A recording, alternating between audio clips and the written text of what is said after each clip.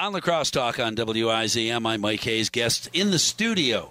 So for the first time in, I don't remember the very first time I called Jed Olson and said, hey, Mike Hayes, WIZM, your Aura Trails. I'm old and fat, but I have done a bunch of your walking trails.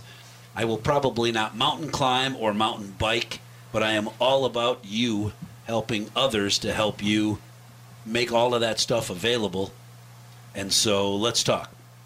That was years ago. And now I get to meet Jillian Olson, who's the operations director for Aura Trails, at the same time, face to face. It's pretty exciting. I'm thrilled that you could both come in. Thank you both for coming in. And just a small list of the activities you've got that are already on the books. That's you got to be pretty excited about the success of Aura Trails, Jed. Yeah, that's right, Mike. I think we chatted last week and we talked about the 11-page newsletter that had, all of our different stuff in there, and so we've always got a ton of stuff going on. I see you're wearing shorts and running shoes today, so that means that you're ready to move around. Well, walking fast shoes, maybe. That's right, yep. And knees standing would tell desk me shoes. You got to stop running, Mike. Just walk fast, that's all. And shorts when it's warm enough to wear. I am not that crazy guy in January when it's 86 below and snowing like crazy. You will not say, hey, look, there's Mike Hayes. How do you know? He's wearing shorts. That's not me. Yeah, this weather this week is the epitome of Wisconsin. This is the week to be outside. Super, super nice. Jillian, what does the operations director for Aura Trails do? What do you do? Well, that might be the hardest question you could ask me because it feels like a little bit of everything. Well, and that's a great answer. You got to have your fingers in everybody's business, so to speak. Well, I try my best to help things like projects move along, business operations move along, and just whatever I can do to help whatever we have going on keep the parts together and moving in the right direction. And everybody has their own area of expertise. When you're working on a project in the Chad Erickson Park, the forest, with schools, all those different activities have different people in charge, so to speak. But when they've got questions or have a need, they come to you, don't they? Sometimes. Yeah, and they come to Chad because he's done it before. How long have you been Aura Trails, Chad? How many years? Yeah, so we've been the organization's about 22 years old, and then we've been Aura Trails for about 13 years. So we kind of had a rebrand about 13 years ago, cool. And we were very, very much, volunteer run. And about 3 years ago is where we made that transition to bring some staff on board, and that really has allowed us to just accelerate both the projects, but also the awareness and the impact that we have in the community. Are there things that you're not doing that you wish you could do? Aren't you already Absolutely. Doing everything? Yeah, you joke about our 11-page newsletter, but our to-do list is, we've got about 50 items on there. Our different pieces that just continue to connect throughout our community. And every time we have a meeting or a gathering or event, someone comes forward and they say, hey, there's this little piece in my neighborhood. I wish that we could do this or that. And projects like the Chad Erickson the community forest at Chad Erickson Park, the Bud Hendrickson Trail. These are those things. They're not the boundary waters. They're not the Appalachian Trail. They're the little slivers in the pockets throughout our neighborhoods that really allow us to connect and get outside. Well, it's the things that people can do and enjoy in a day or Exactly. an overnight and not have to make a big plan to go to walk the Appalachian Trail. Right. And that's a huge commitment. That's a vacation.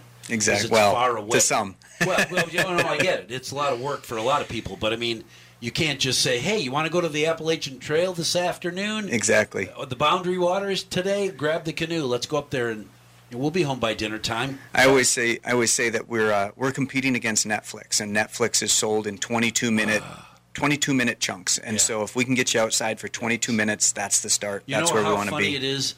I spend a lot of time with a 9-year-old and his mom and his cousin who is 10 or 11, and when they play together, the common phrase shared is anything but screens. Hey, Mom, can we play in the hose? They have a trampoline. Yep. So the hose underneath a sprinkler under the trampoline. The trampoline is a blast. That's a classic. Can we put it's kind of cold? No, it's not. You're going to be cold. No, I won't. Okay, sure, go for it. Yeah. Because anything outdoor in the cold, it's sunny, it's cold. The water that's coming out of that sprinkler is arctically cold, but it's better than a screen. So, that's right. Of course you can do that. Heck yeah. Yep. And getting on your bike and going for a ride or doing anything. Is that how it starts? Real simple kids just, when I can remember, well, we didn't have screens when I was a kid, but my mom said, "What you got to turn off the TV." That was the screen. Turn off the TV and go outside. There's nothing to do. Well, you have two choices. And then one of my sisters would pipe up, I know. Find something to do or you'll find something for us to do, which meant weed the garden right. or do some chores. Chores are fun. Yeah, those two options. Chores are horrible. Chores or fun. Those are the two options. Chores are fun, right. Yep. And it's really interesting that we very rarely couldn't find anything to do when we were forced to find something to do. And you guys, there were no organizations like that where I lived growing up. There's a ton going on these days, and that's really exciting. Yeah, one of the things that we see a lot, we hear all these stories from folks, as long as you're more than, 10, 15 years old, you have a when I was young story, right? And when I was young, we could cut through yards and up and down, the hills into the woods. And we hear that story from so many generations in our community.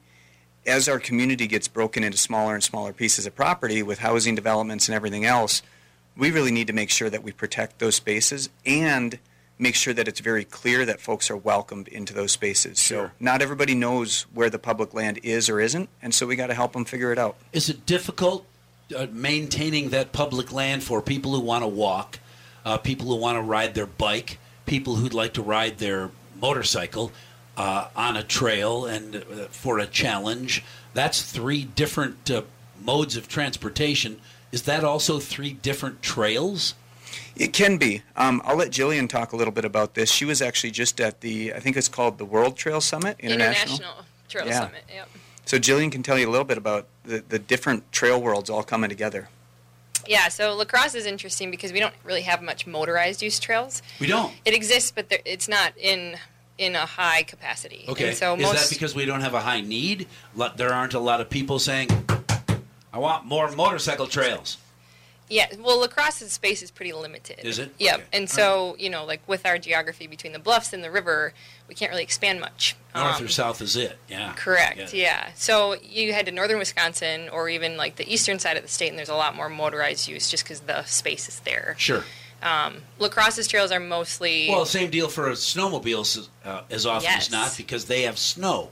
Right. We got a lot of trails, but it's, we don't have as much snow. So I get it. So you got to put your dirt bike on a trailer and go somewhere. That's right, yep. But what we are really proud of is the trails that we have here are really great for foot traffic, bike traffic. Some trails are specified just for singular One or use. the other, yeah. Most of them are shared use. Well, that's it's cool. important. And are they, I know that bicycles and automobiles don't always get along really well on the road. Do walkers and bikers up in the trails, do they get along for the most part? I would say for the most part, yes. People are there's very... always going to be a butthead. There's going to be somebody walking who's going to be large and in charge. Likewise, a bike who's not, who's grumpy. But for the most part, people get along. That's right, Mike. I think the big thing is attitude versus if you like to walk your dog or you like to walk hand in hand with your partner or you like to skip or bike or play frisbee, as long as you're respectful. I think we do it pretty well, right? Yeah. But it's those people with attitude that tend to create a bit of what we call that goal interference. Well, cut that out, you folks. Cut that out. I hope they're not your listeners. Your listeners are great people. I'm sure there's none of those issues. Well, thanks for that. The nitty-gritty. The reason you're here is to talk about a fundraiser to help cover the costs of maintaining all the things we just discussed. Tell me about the fundraiser. Yeah, so the big thing that we're pushing actually is more of a construction project right now. We always have some of those funding needs for maintenance, but yeah. We are in the process of putting in what we call an all abilities treehouse. So out in Chad Erickson Park, and again, the Erickson family has been a great supporter and partner with the City of La Crosse to create a very accessible space at Chad Erickson Park, and we're going to bring in a treehouse out there that you could come into the backside of the treehouse in a wheelchair or with any limited mobility. Cool. And as you come out to the front of the treehouse, you're elevated up above another trail, up above water. And we have most of the money raised on this project, and we're just kicking through the very final push to lock in the final funding for all the amenities that make the treehouse and the space around it fully accessible, cool, ADA compliant, and it's going to be an excellent addition to our community. So come out to the Treehouse Project and bring some gloves and a $20 bill. Yeah, we're going to have a few work days out there. Rotary East has always been a great partner in that Chad Erickson Park area, and so we partner with them. We use funds generated through Lobster Fest, through private fundraisers, and yeah, we'll have some work days out there as well as those last bits of funding. Cool. Keep me on the loop. Thanks for keeping me in the newsletter. Anytime you're thinking, God, I got to push this thing, Jillian, I don't know, call Hayes. He'll talk to me because I love what you guys do in this community. Even though I'm not physically able to do it all myself, ride a bike up Granddad Bluff. I can't even ride the bike up the road, never mind. But I still support I got a $20 bill to help somebody else do it. That'd be awesome. Yeah. Thank you both very much for coming over. Thanks, Mike. Nice to meet your faces. I don't get a chance to do that very often. It was fun.